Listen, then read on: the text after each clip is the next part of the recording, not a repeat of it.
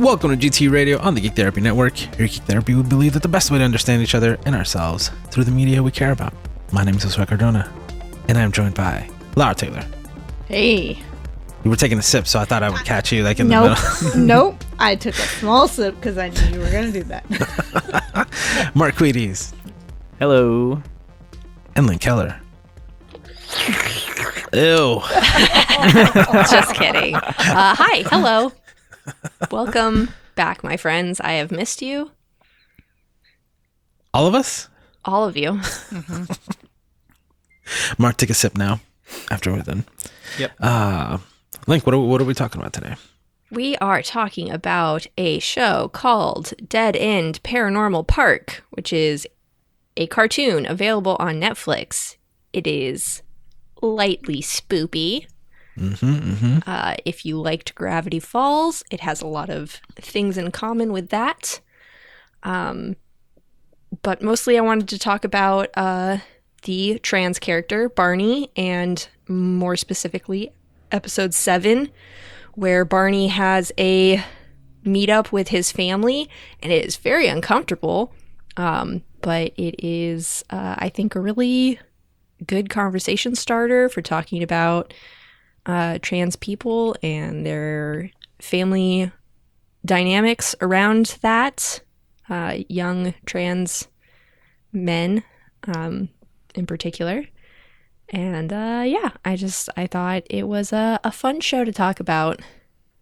Now, I specified to you guys when I brought up this topic that episode 7 was the one I wanted to talk about specifically, but I know some of you watched more than that. So anybody want to pipe in and talk about your experience watching Dead End Paranormal Park? I had to renew my Netflix subscription, which I wasn't super happy about, but I did. Anything for the podcast. Anything for the podcast. Anything. Yep. I have a question, Link. Yeah.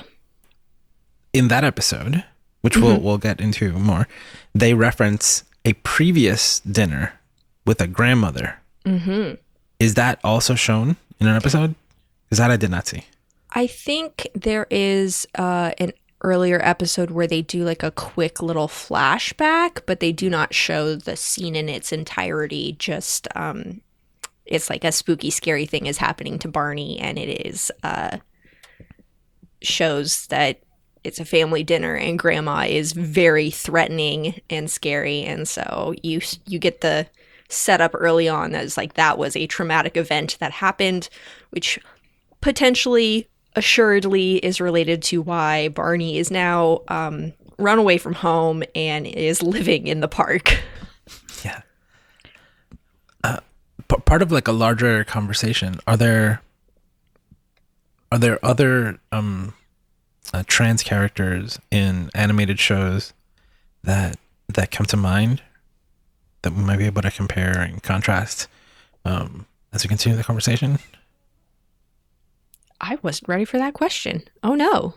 Neither am I.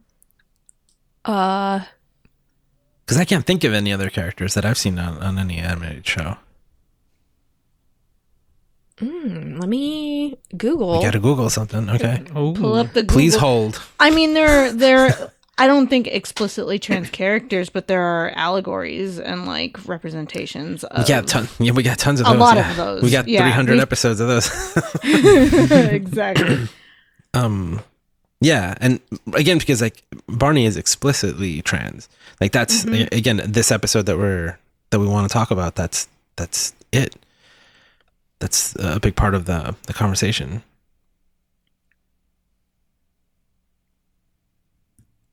See, I didn't want to come in and be like, this is the first ever trans character in an animated show. I was like, is it?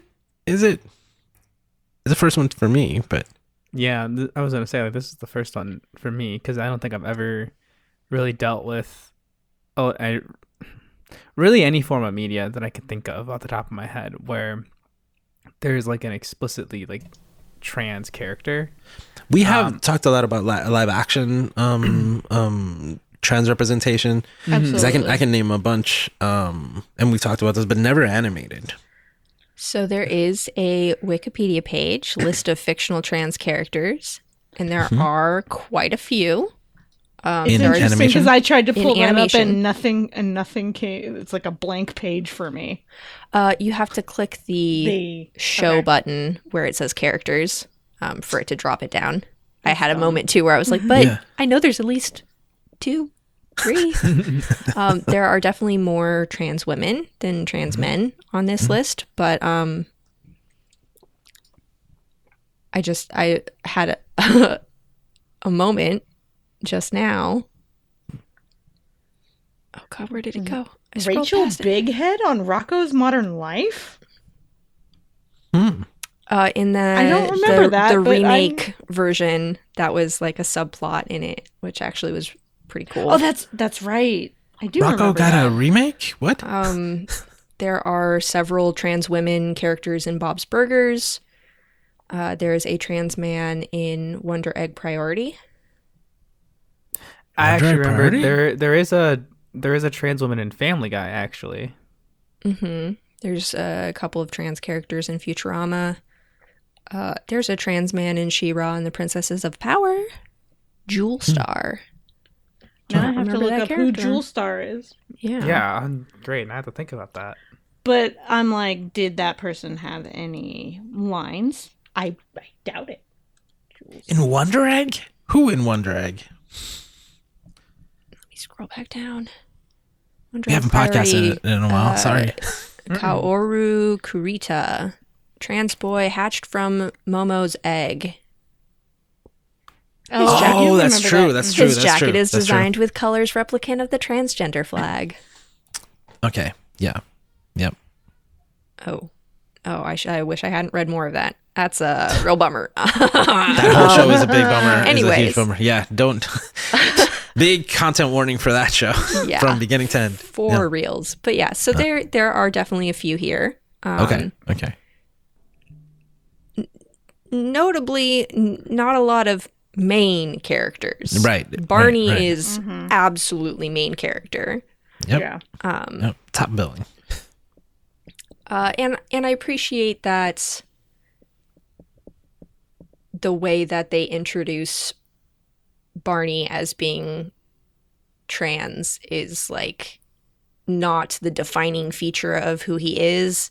It is, I think, the second or third episode where he explicitly says it, which I do appreciate that it is explicit, but it's not, episode 1, you are introducing your characters, you're trying to get people invested in them to watch the rest of the show. That's not the main thing about Barney. I really appreciate that.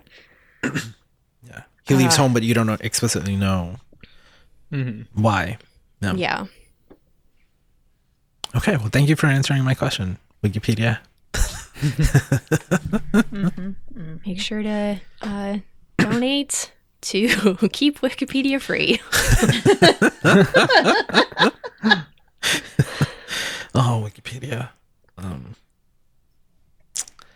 Okay, so Dead End Paranormal Park is it's a pretty fun show. So let's talk about Barney. Yeah. So Barney and Norma are our two main characters, and they are high school students on summer break, and they are both applying for the same job at Paranormal Park. Norma, who is 100% autistic coded, is obsessed with Pauline Phoenix, who is the Mickey Mouse of this park. She's seen every piece of media that Pauline Phoenix has been in. She knows everything about the park. This is her hyperfixation, 100%. Barney is just like, I'm looking for a way out of my house, and this is a job that has a lot of places that I could potentially sleep in. Yeah, I was going to say most people that work at parks don't live in them.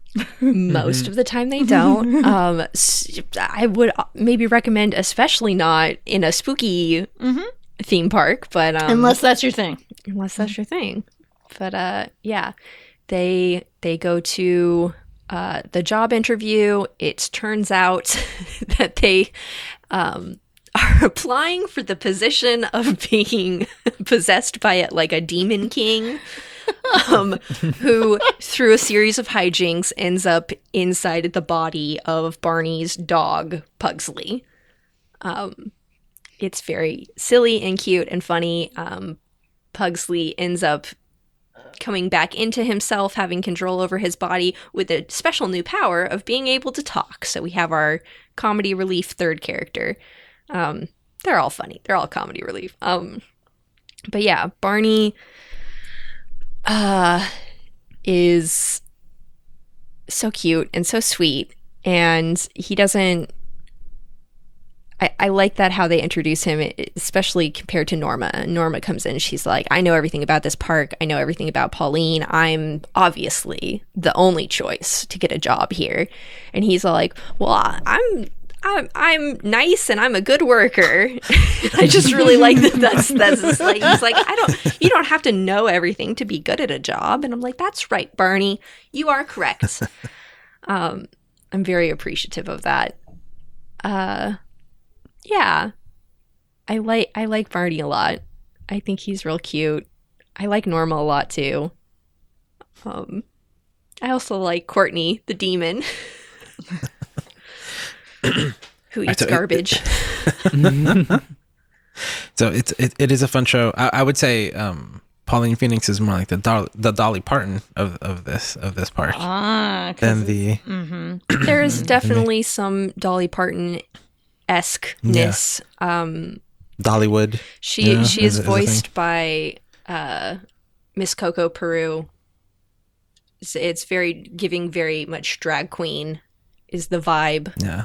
Which I totally love. And there's been like a long history of the relationship between drag queens and horror stuff. So I appreciate that aspect as well.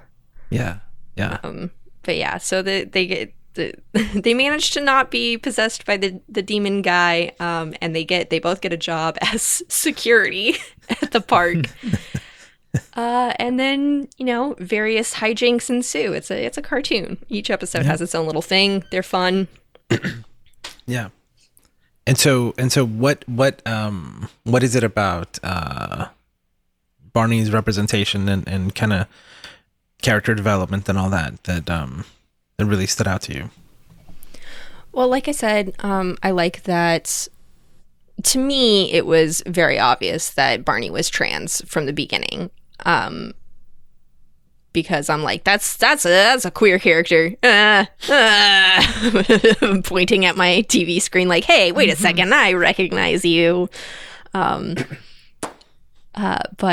like I said, on this second or third episode, he explicitly says to Norma, like, I'm a trans man, and everybody at school knew who I was before, and everybody at my house knew who I was before, and here at the park, people just know me who I am right now. And I thought that was really authentic and vulnerable for him to say that, because Norma supposedly went to school with him.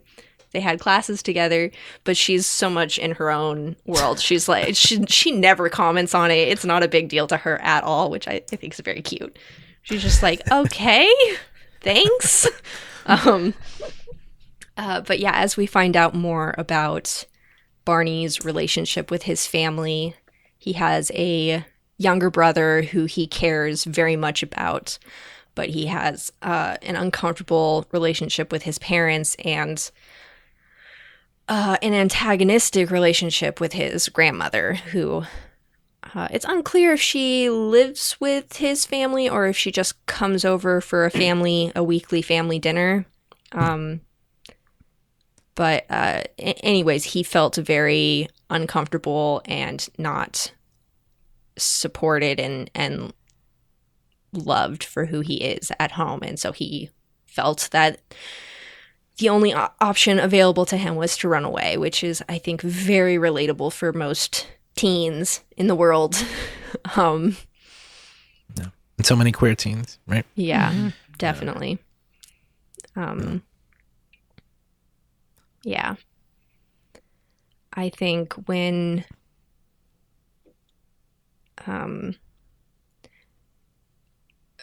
Barney and his brother end up talking, and his brother is like come home, like we miss you. And it's revealed that like Barney just bounced. He didn't tell them that he was leaving or anything. He just didn't come home. Yeah. And so it's like everybody's worried about him, and you can tell like this is stressful and upsetting for his little brother, who he's clearly close with. And so when Barney finally gets up the courage to meet up with his parents, they go to a restaurant that has a funny Western theme. And they have a very awkward conversation. Very uncomfortable. It's very uncomfortable. I love the way that it is framed, where it's so obvious to Barney and Barney's parents and us, the audience, that they are talking about Barney's transness and the way that they treat him because of that. And they are layering that with a metaphor about nachos, and the little brother is just like, you guys, we can order more nachos. And it's so cute. So I really love that he's like, he just wants his family back together, and he doesn't really grasp the dynamics that are occurring around him. He just knows that it's bad and uncomfortable, but he wants his big brother around. And Barney is clearly hurt by having to be like, I'm not coming back yet. Maybe not at all. But, I'm very proud of him for standing up and setting those boundaries and being brave enough to finally talk to them about it, even if it is, a little couched in metaphor and nachos. No, remember when I watched it the first time, I felt kind of like Patrick, which I was like, whoa, how did we get from here to there? Like, even as you're following the nachos, right?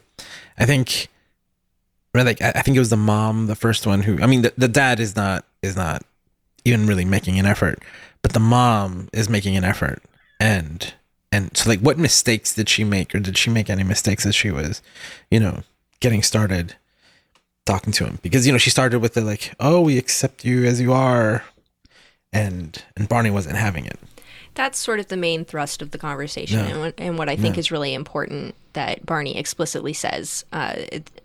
His parents get, upset, and they're like, why aren't you more grateful? We accept you for who you are. And he's like, that is the bare minimum of what you should be doing as my parents. And when Grammy Grams, I think is what they call her, apparently she said some, I'm assuming, incredibly transphobic things right to Barney, and nobody stood up for him. And so he felt completely let down by his parents, who are, it's one thing to be like, we accept you, but if you won't stand up and say anything, that really acceptance doesn't really mean anything. Mm-hmm. It's without action, the words don't mean anything. And so they're like, they try and, yeah, they're like, oh, she's stuck in her ways. It's not worth. She's old. It's not worth trying to explain it to her. She won't understand. And he's like, that's not really the point. The point is, I was there getting harmed, and you watched and did nothing. Yeah. I'm not going to take that. And I was like, hell yeah, dude, get him. But yeah, I think that was really important that was verbalized. The idea of like accepting a trans kid is bottom rung baseline thing. There is so much more you should be doing to support trans kids. But even then, I would argue that like that's not fully accepting someone. Fully accepting someone is also offering, if they are someone who is close in your life, offering to stand up for them and help. It's that I talk to clients all the time about behavior is communication. And so the words are saying one thing and the behavior is something completely different. And yeah, it doesn't feel good. It puts your brain in a weird place and makes you feel not accepted. But the scene made me think of the kind of situation where it's like, in my life, I'm more like Barney in that I'm like, I'm not even going to bother with these people. I don't have the patience for this. And that's what he does, right? He's like, look, you know what? I don't even want to have this conversation anymore. I'm still angry. I'm still hurt. Let's go. Or I'm leaving. But like, I acknowledge that many times when I do that, I'm completely destroying the possibility of talking about it or teaching them, or like if they're willing to come to the table, in this case literally, right, they're willing to sit down and have a conversation.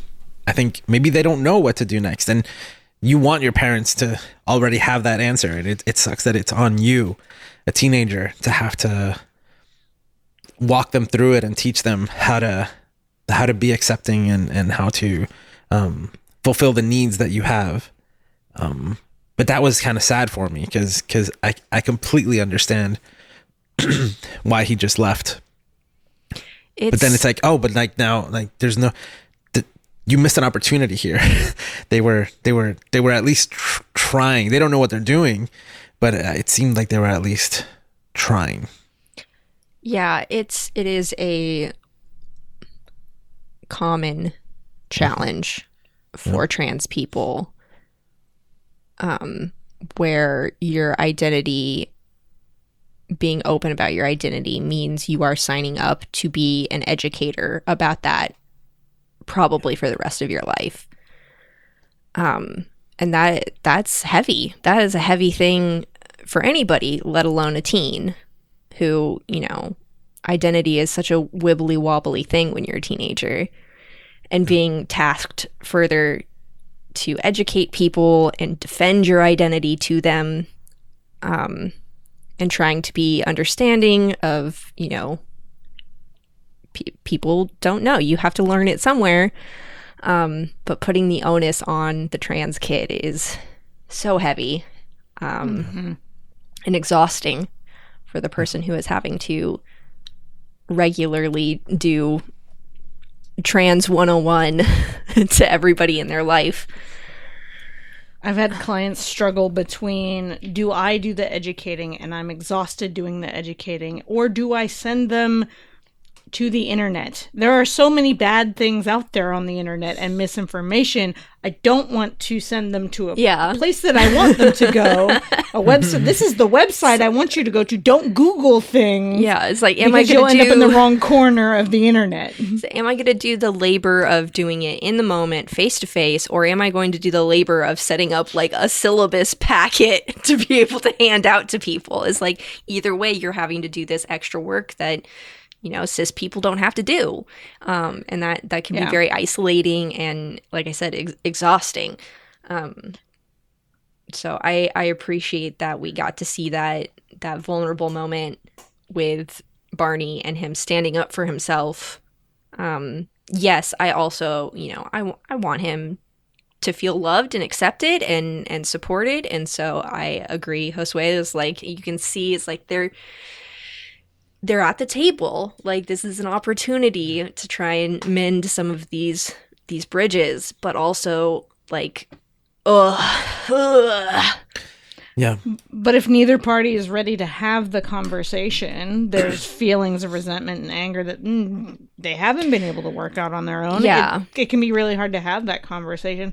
I really wish I could have given Barney a copy of the comic, A Quick and Easy Guide to Queer and Trans Identities, to just hand to them, Here, I have a book for you. It's really easy to read. It'll take you maybe an hour or two. Well, that's the saddest part about the whole story. It's like, not only that Barney runs away, goes to live at a theme park. Like, what support does Barney have? Who does he go to in a situation like this? Apparently he's got nobody. What, Norma? He's got a demon. And a dog. Yeah, Pugsley, Courtney, and Norma are his family. Which I appreciate in that episode when this blow up is happening, is when they do sort of a split narrative in that episode, and Norma is going on her own adventure with Badia, who I fucking love. She's probably my favorite character, but she comes in to like reveal to Barney this information that they've gathered, and Barney's parents are like, excuse me, we're having like a family meeting. And he goes, so are we. Yeah. And like turns away from them to his friends who actually support him and who he is. And I'm just like, I'm getting all teary-eyed. It's so beautiful. Gotta bring in that found family narrative. You know, I love that shit. Ugh. But of course, like they come afterwards, right? Like we meet all of them when Barney leaves, right? Like before he found this new family because he didn't have anybody before. Yeah. And that's a very common experience. Yep. Yeah. Mm-hmm. Yeah. Yeah. Oh, Barney. Oh, I'm bummed. He's just a little guy. I know. You're bummed, he's got but he's got some family. He's got his own family.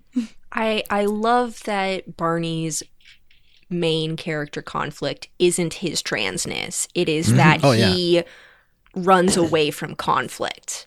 And that is the thing that keeps coming up. And I love that because it would be so easy to just be like trans trauma all over him. It's like, that's his main character conflict. It's like, no. His conflict is that when something scary or upsetting happens, his reaction is to like, oh, I'm out of here. Like, bye, guys. And how he's realizing like, yes, sometimes that is the correct choice for your safety when you're being chased by scary demons or whatever, but sometimes it is not a good choice, and it is harming yourself by just leaving and removing yourself from the potential to make connections and to grow and all that stuff. I think that that's a really good choice for his. And just face the situation, right? Like because in the episode after that, the roles are reversed, and it's Norma who doesn't want to go back and face reality, and Barney's like, we gotta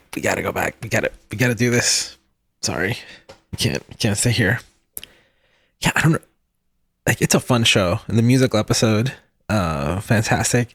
But I keep putting my therapist hat on, like, and I didn't even think about that until I sat here. I was like, oh, these kids are all alone. Yeah. Like, what are they? Where are the adults? How are they so oblivious? Why is this happening to them? I feel like that's half the cartoons in the world. Well, I know. Like, I usually turn that off and I'm just enjoy it. But, welcome to GT Radio. And I'm like, I want to take care of these kids. And, oh, yeah. Yeah. I think about Deadpool 2 all the time. It's one of those movies where like very different. I know. In the name. I know. But it's like the whole thing is right. This kid who's in a foster care and like this foster home place is just terrible, right? And like this kid is just treated so badly, and Deadpool is like trying to save the kids. Like he's just so angry about it. I think about that all the time because it's like in the middle of that. It's the only thing I remember about the movie. Sometimes I forget. I'm like, oh yeah, Cable was in that one, played by the same guy that played Thanos, right? Is that right? Negasonic Super Teenage Warhead. Yeah. None of that. All I remember is Deadpool shooting like the head of the foster home in the head because he was like, actually he treated these children horribly and traumatized them all. Don't even bother arresting him. I'm just gonna get rid of him.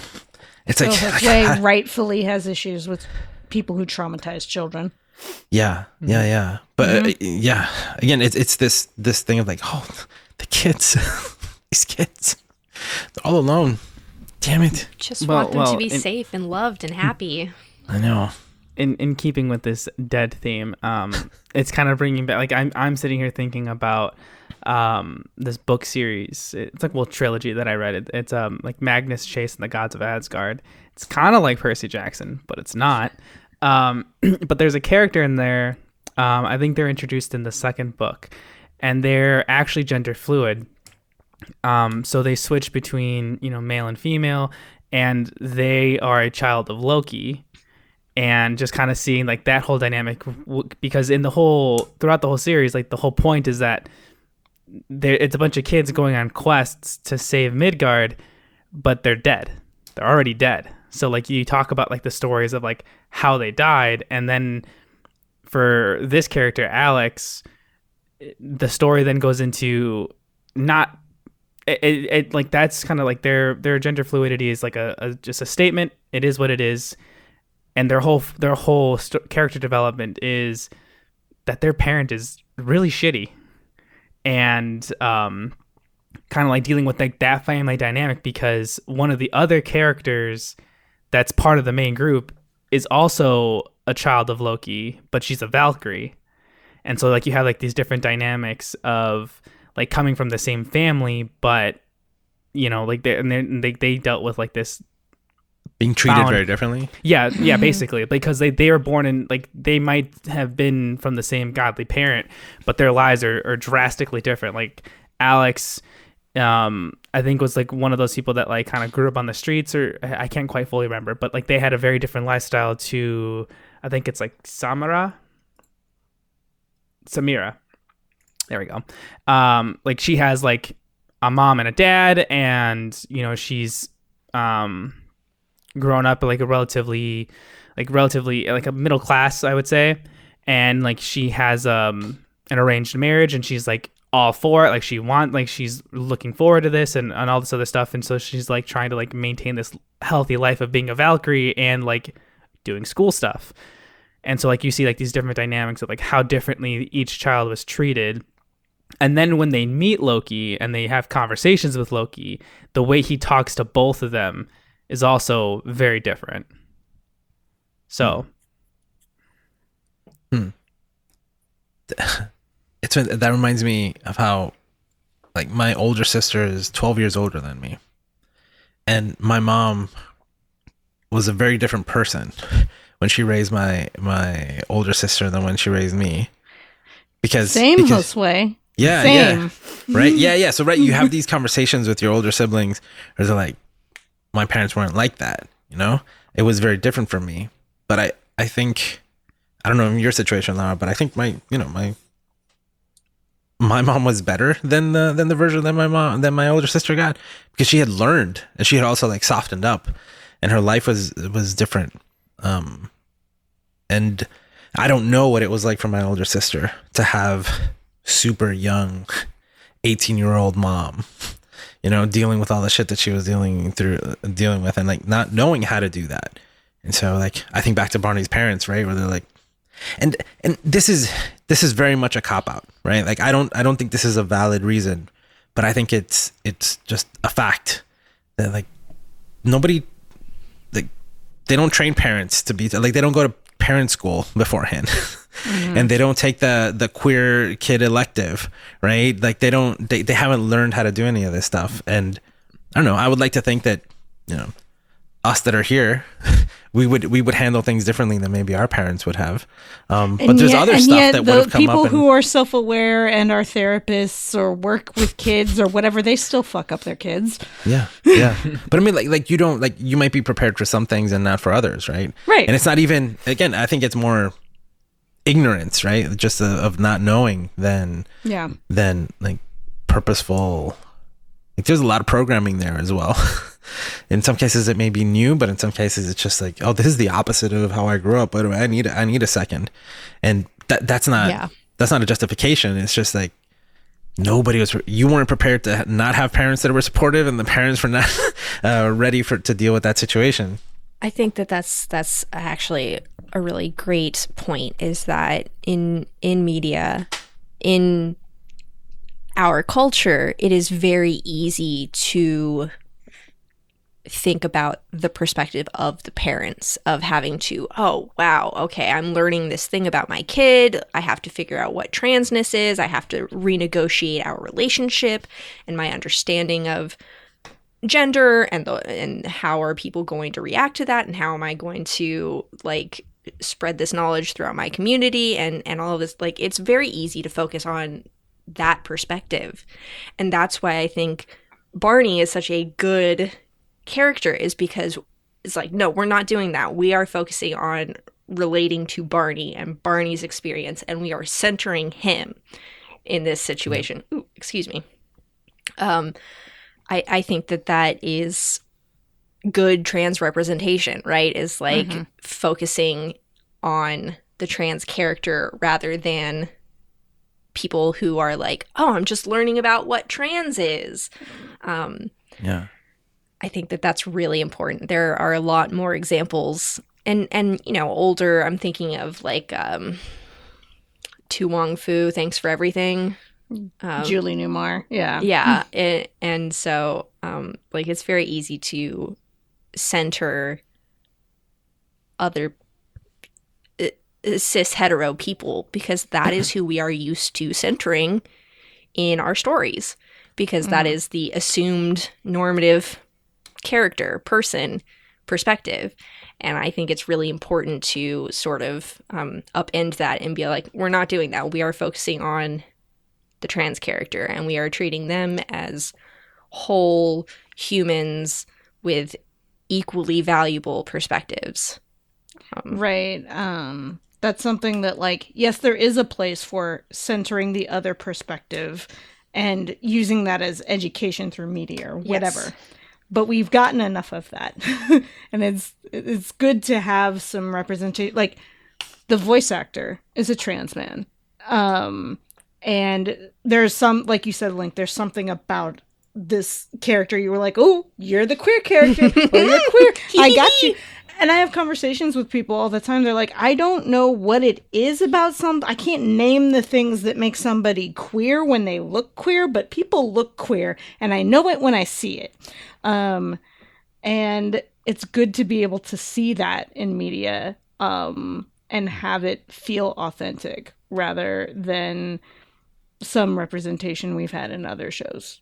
So yeah, I think that scene was surprising because you never see that, right? Like, it's usually always, this is a teachable moment. And even when I brought it up, it working in D&I is one of those things where suddenly you're like policing, right? And it's like, oh, okay, well, I can't let that one slide. We're gonna have a conversation right now. That's why that scene is it's like, not aside from it being media, right? Like as a media example, I think it is like one of the exceptions. Like I was even surprised that it went that way. But just as a representation of a real life situation, it sucks. Those situations suck. So I keep thinking like, oh, like you don't want that task to fall, onto the person that's hurting at that moment. But like, it's just like reality, right? Like it's at some point you have to do that, and so many times. Yeah. And I think the scene itself it could be good, like, to have education for people who are cis and straight. Watching this and like seeing the perspective of the trans person and using that as a conversation, like, this realization, this impacted this person in this way. Maybe I should do something different. Mm-hmm. Yeah. And the way that Link, you explained it, of like, it's not about them. It's not about the parents. No. We're not trying to make them feel better. We're not trying to teach them at this moment. That's not what this is about. That's what we're here to do. Yeah. Like that's valuable and important. Yeah. And I have room in my heart to be empathetic towards the parent's situation, but I think it's more important to center Barney because it's him. It's who he is. It's his story. Yep. Yeah. That was a really good scene. It's not always just about nachos. You guys, we can order more nachos. And that probably happens in regular life. Absolutely. I do love that is included as like a lightening of the moment, but also like legitimately you have, younger siblings around who are that have no concept of what's going on. Like, to them, it's not weird or like it's not a big deal. It's like kids are This is my big so brother accepting. Barney. It's just like Barney says he's Barney, like that's Barney. I'm on board. And being like, why are people struggling with this? I don't understand. And it's like, who?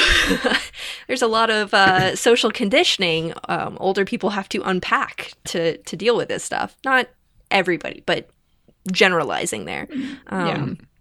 And so I think that is also an important aspect to include there, where it's like the kid doesn't really get it, both because, kids don't get a lot of things in general, especially if they are being talked about in vaguely coded language, but also because from Patrick's perspectives, like this isn't, why are we even fighting about this? Mm-hmm. Why is this a conflict? I don't get why. Both Nachos and Barney, like, yeah. It's like, my family's all together having food. My dog is here. He can talk now. That's an exciting new thing. Why are you guys fighting? Like, why are we not excited about the dog? Like, let's go on some rides. Like, what's going on? Yeah. Yeah. Yeah. Yeah. So, I guess before I switch things up, Mark, did you watched the whole show, right?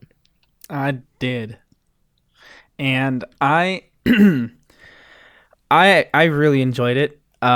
It totally did give me more of those Gravity Fall vibes, and I'm one of the people that was really late to the Gravity Falls game. I didn't watch it until I want to say towards like the beginning of this year. I was just needing something to watch. I was getting, just looking for something to binge, and I really enjoyed it. So watching this, I just couldn't stop. I really couldn't. I liked sort of, I liked the semi spookiness. I loved the comedy for it, but I also loved like everything that we've been talking about up until this point. I really enjoyed it, and it was definitely an eye opener for different perspectives and things. And I agree also with you, Link, about the favorite character, because she's mine. Because I honestly relate to her the most out of every single character there. Because I would just be that like oblivious sort of like, oh, so we're solving a case. Sign me up. Let's go. I got the snacks. Badia is like, Norma, I am going to be your fucking friend if it kills me. And Norma's like, I don't know what? Oh, you want me to just pour the soup through the mail slot? You wanna be okay. My yeah. But there was a few like key like quotes, or really just one that it really hit me, because I was like, ooh, because I've definitely felt this way. And it's where the mom is telling them like, okay, like please come home, and he's like, you have to make it one first. Mm-hmm. That was like, ooh, hits me. That was like arrow a real, like, straight through the heart. Yes, exactly. Critical hit.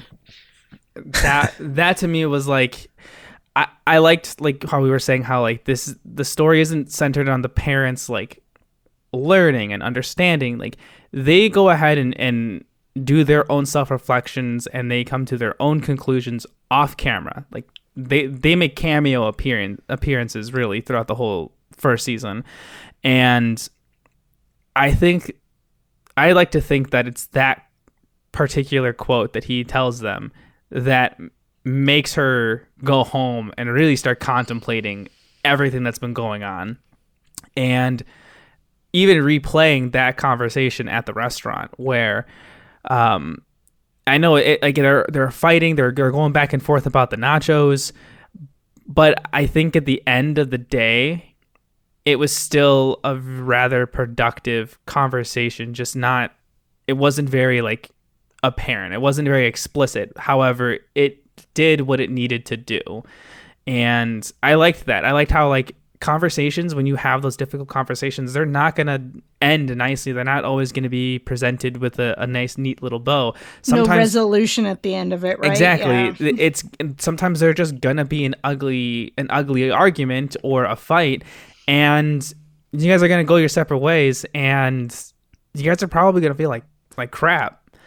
However, it's what you do after the fact, and when you do the self-reflection, that's where you can tell whether or not the conversation itself was productive. And I think, like, especially in the season finale, when they sort of meet up and talk again, you can see that was how those both parties had their time to think about it and reach their own conclusions. And now they're coming together, and there's progress being made. Not everything is perfect, but there is definite progress being made. And I thought that was really cool. Yeah. I thought it was a nice little neato burrito thing that they showed. That they show like all the different different points and views of how these things can go when you're talking about, like your different identities, or even with other things like going on, like for instance, like you want to go down a different career path, and let's say your parents like had this idea of what they wanted you to do, and they've been pushing you and trying to mold you into this way, and you're just like, no, I'm going to go do this thing instead. And then having those kind of conversations, or I know there's a whole lot of different things you can plug in there, but I liked it. I thought it was really nice, and also very relatable, just based on like, my own experiences with stuff like that. So Hey, that's such a great point, Mark. I think it's really important to show in media in general, but especially media like this, where it's sort of aimed towards a younger audience, young adults. Sometimes conversations are incredibly uncomfortable and you don't get a resolution, and they're still vitally important to have. And I think that is so important to show in media, because, so much of our media's storytelling is like, you set up a conflict and then you solve the conflict. You set up a conflict, you solve the conflict. It's like real life is never that neat and tidy, and almost never narratively satisfying. Even if it's not like sitcoms from the 90s where like it wraps up in half an hour, you got to wrap it up by the end of the season now, right? So, yeah, it's nice to, it just is. And you, down the line, you can have a shitty conversation like that that's uncomfortable, and, maybe down the line, someone comes along, parents realize, oh, maybe I should rethink how I did that, and maybe I may own up to some mistakes and do some learning on my own. No guarantee that's going to happen, but it's always the option. It's better to sometimes it's better to have the conversation and rock the boat than not. Yeah, you can't control what other people do or think or believe. And so I do like that you brought that up, Mark. It's like this can take years. Mm-hmm. This is not something and lots of therapy. And it's you, like, you got to go and self-reflect. You got to figure some stuff out, like I can't just show up every week and rehash this over and over again. You got to do some of the work. Mm-hmm. It's actually funny, because towards the end of my therapy session on the other day, I had a realization, and I remember telling my therapist, I was like, I think I'm onto something here, and I have no idea how to start this conversation, like, with the other people involved. I was like, I want to be able to bring this up and talk to them about it, but I have no idea how I'm going to without running the risk of them potentially getting defensive. Have you considered doing it over a plate of nachos? Metaphorically speaking. I'm sure that would actually help the situation. But I remember talking about that, and so when I'm like speaking it out loud now, I'm like, this has become even more relatable to me now. Now the bowl of nachos are on my lap. Mm-hmm, mm-hmm. Now am I gonna throw the bowl onto the floor and knock a waiter on the floor, or you're gonna order more nachos, or am I just gonna order more nachos? Exactly. Oh, okay. Yeah. We're really using this nacho metaphor. It's great. It's good. Just pour some cheese on top of it. It's all good. It's good. It's good. Fully loaded. Hell yeah. Nachos. Now I want nachos. I was Nachos are about to good. say, I was like, some nachos would be really good right now. Are you talking about nachos or nachos? Both. Yes. The answer is always both. Yeah. Okay. Well, that was a majority of what I wanted to touch on. This was a great conversation. But we still have a little bit of time. Do you guys want to touch on some other trans characters in media? In animated, I'm curious. I want to see that list. Can you share the link? It doesn't have to be in cartoons. Oh god. Yeah. True. It can be any. I'm just like, I don't think we ever touched that topic. That's why I was asking earlier too.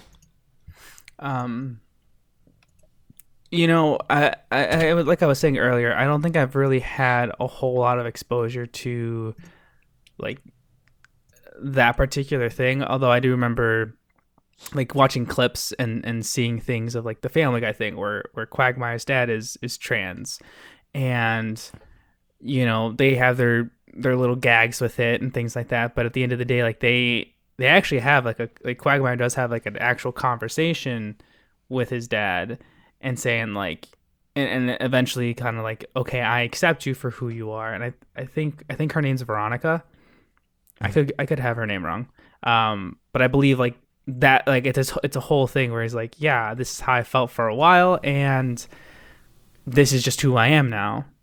Deal with it. And, you know, he eventually comes to terms with it. And then the only other, I think for me, I think personally is it's in Assassin's Creed. Yay! It's coming up, guys. Took me 52 minutes. I was waiting for it. But yes, but the only thing is because they're there and they don't like, because they're more of a side character, like there's not really a whole lot of substance there. It's like, oh, you find out like a third of the way into the game. Yeah. I think it's like James Kidd is actually Mary Reed, and it's like, okay, cool, and they're an assassin, wonderful, and then that's just kind of it. Like, You really say isn't a whole that, lot but there. I was really excited about that. I mean, like, yeah, don't get me wrong, like it's really exciting, but like in terms of like a story of like what to talk about, like, and it's like, hey, yeah, this game has a trans character in it. but that's sometimes you awesome. don't need it to be the story. You need queer people to be in the story. And it's just like so matter of fact that it's like, yeah, this is who I am. And if you try to say anything about it, I will, that's like, I will, yeah, exactly. It's like, I will literally end your life. Easy peasy. He's like, all right. To clarify, this is Assassin's Creed Black Flag? Black Flag, yes. Okay, this is just when, for my notes later. I just wanted to make sure. Yes. Um, Mary Reed. There's also another trans character in Assassin's Creed Syndicate, Ned Weinert. Oh yes, that's right. I haven't played Syndicate since it launched. It's been a long time since I played Syndicate. I haven't played it since it launched either. Oh my goodness. So this might be kind of an ignorant question. I'm not sure what the question is exactly.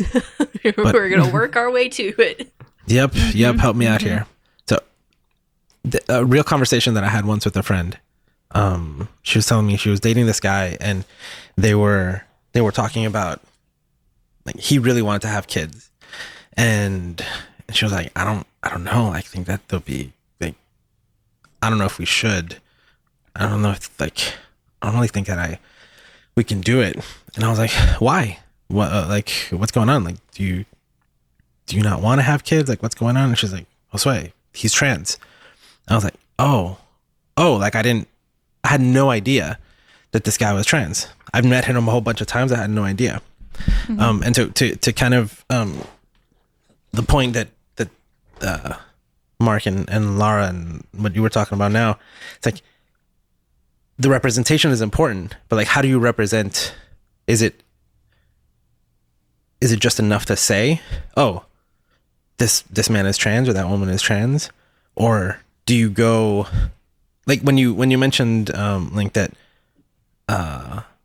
Barney looks queer, like, yeah, 100%, right? Like the character is designed to convey something, but not necessarily trans, right? Like looks like a queer character. It could have been a number of different situations.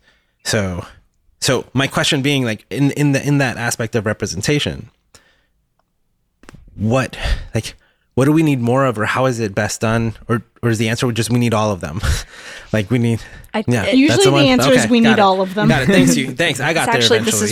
this is perfect lead into what I was going to say. Is like there are a lot of trans stories that are about coming out, and that was reflected in earlier media with gay representation, whereas the focus was on the act of coming out. That was the big moment. That was the main conflict characterization. Y'all, that's like 5 minutes of our lives. And so the idea being is like, that is an important story to tell. That is important representation.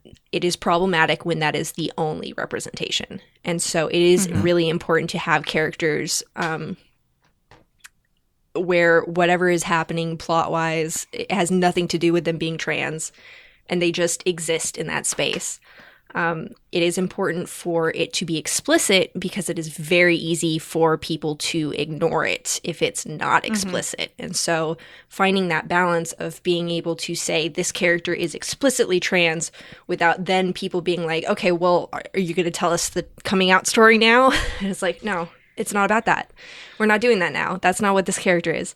It's just, it's a throwaway line. It's a tiny seed of knowledge for you to have to better understand where this character is coming from, or just purely representation of being like, in this world trans people exist, and then moving on.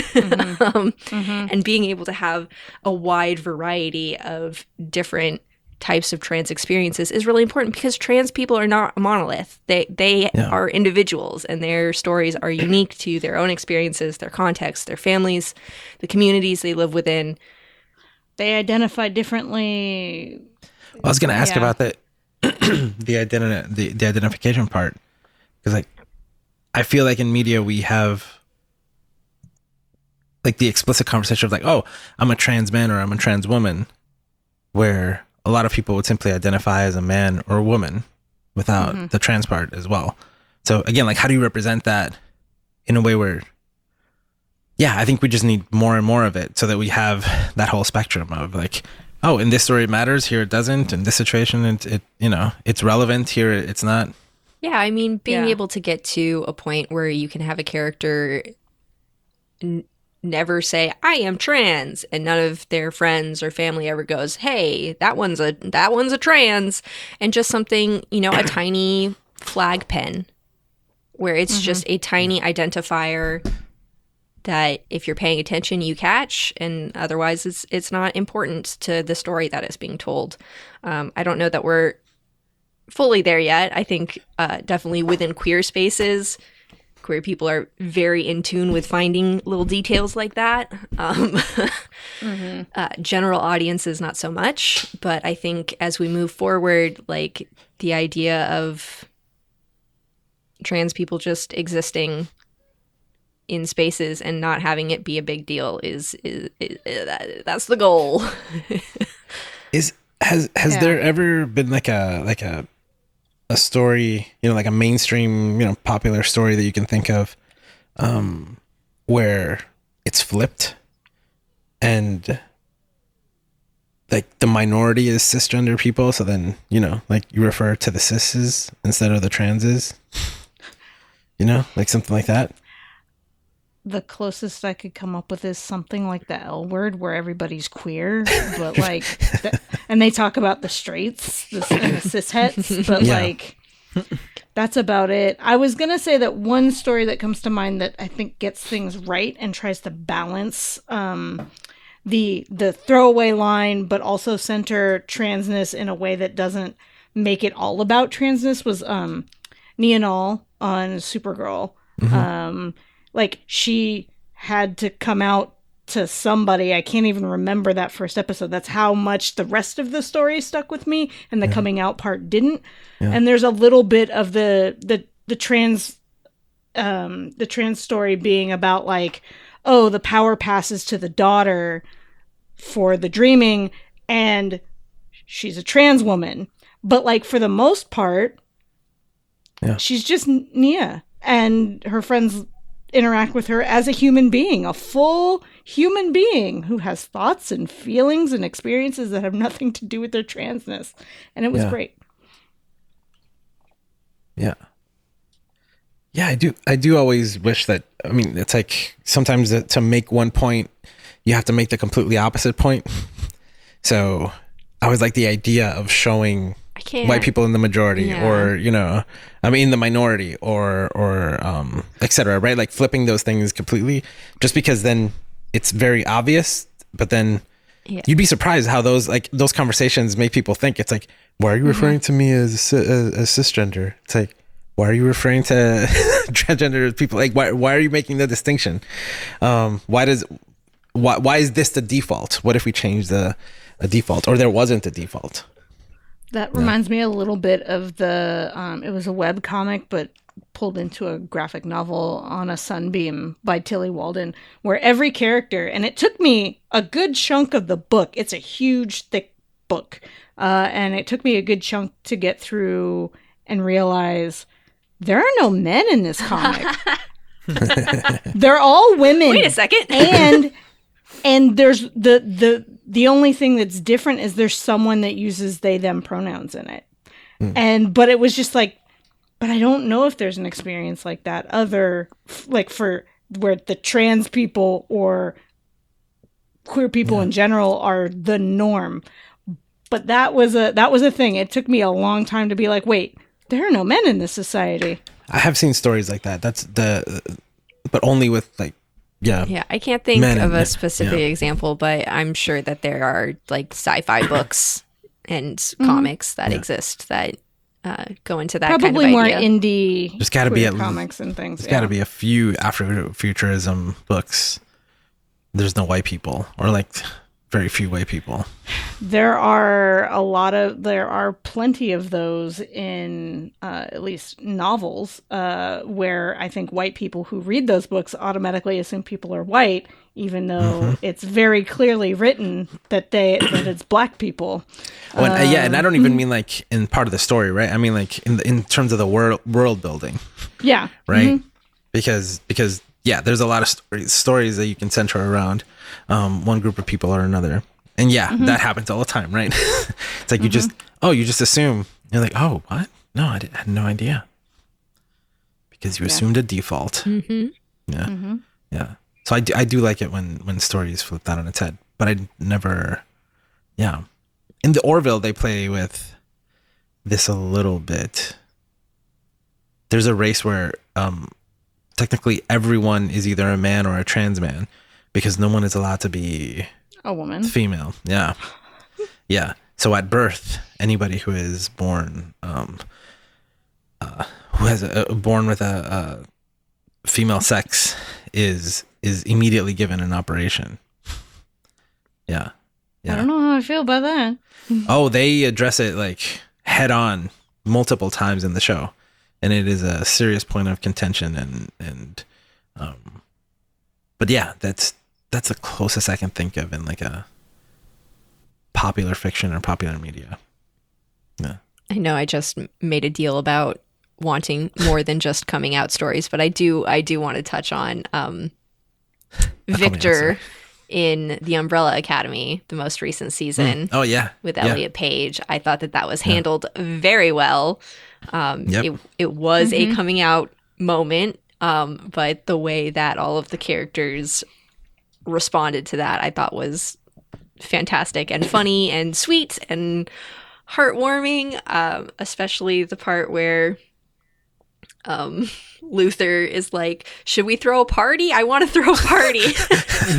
And Diego's like, no, dude. And then tells Victor, like, Luther wants to throw you a party so that you know that you're loved. Do you feel loved? And he's like, yeah.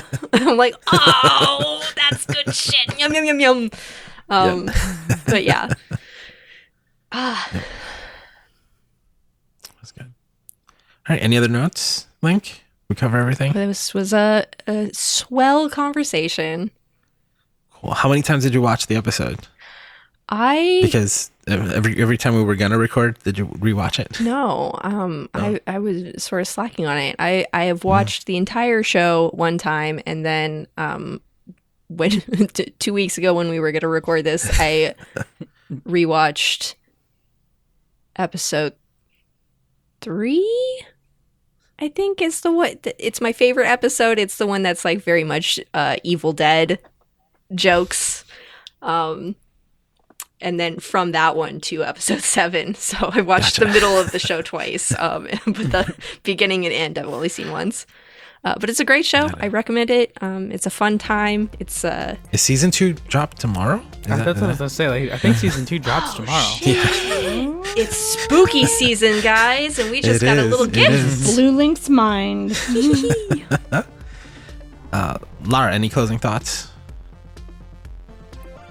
It's a good cartoon. Watch it. Mark, any closing thoughts? Laura took mine. Here, you can have it, and I'll say trans people are very cool. It's a good cartoon.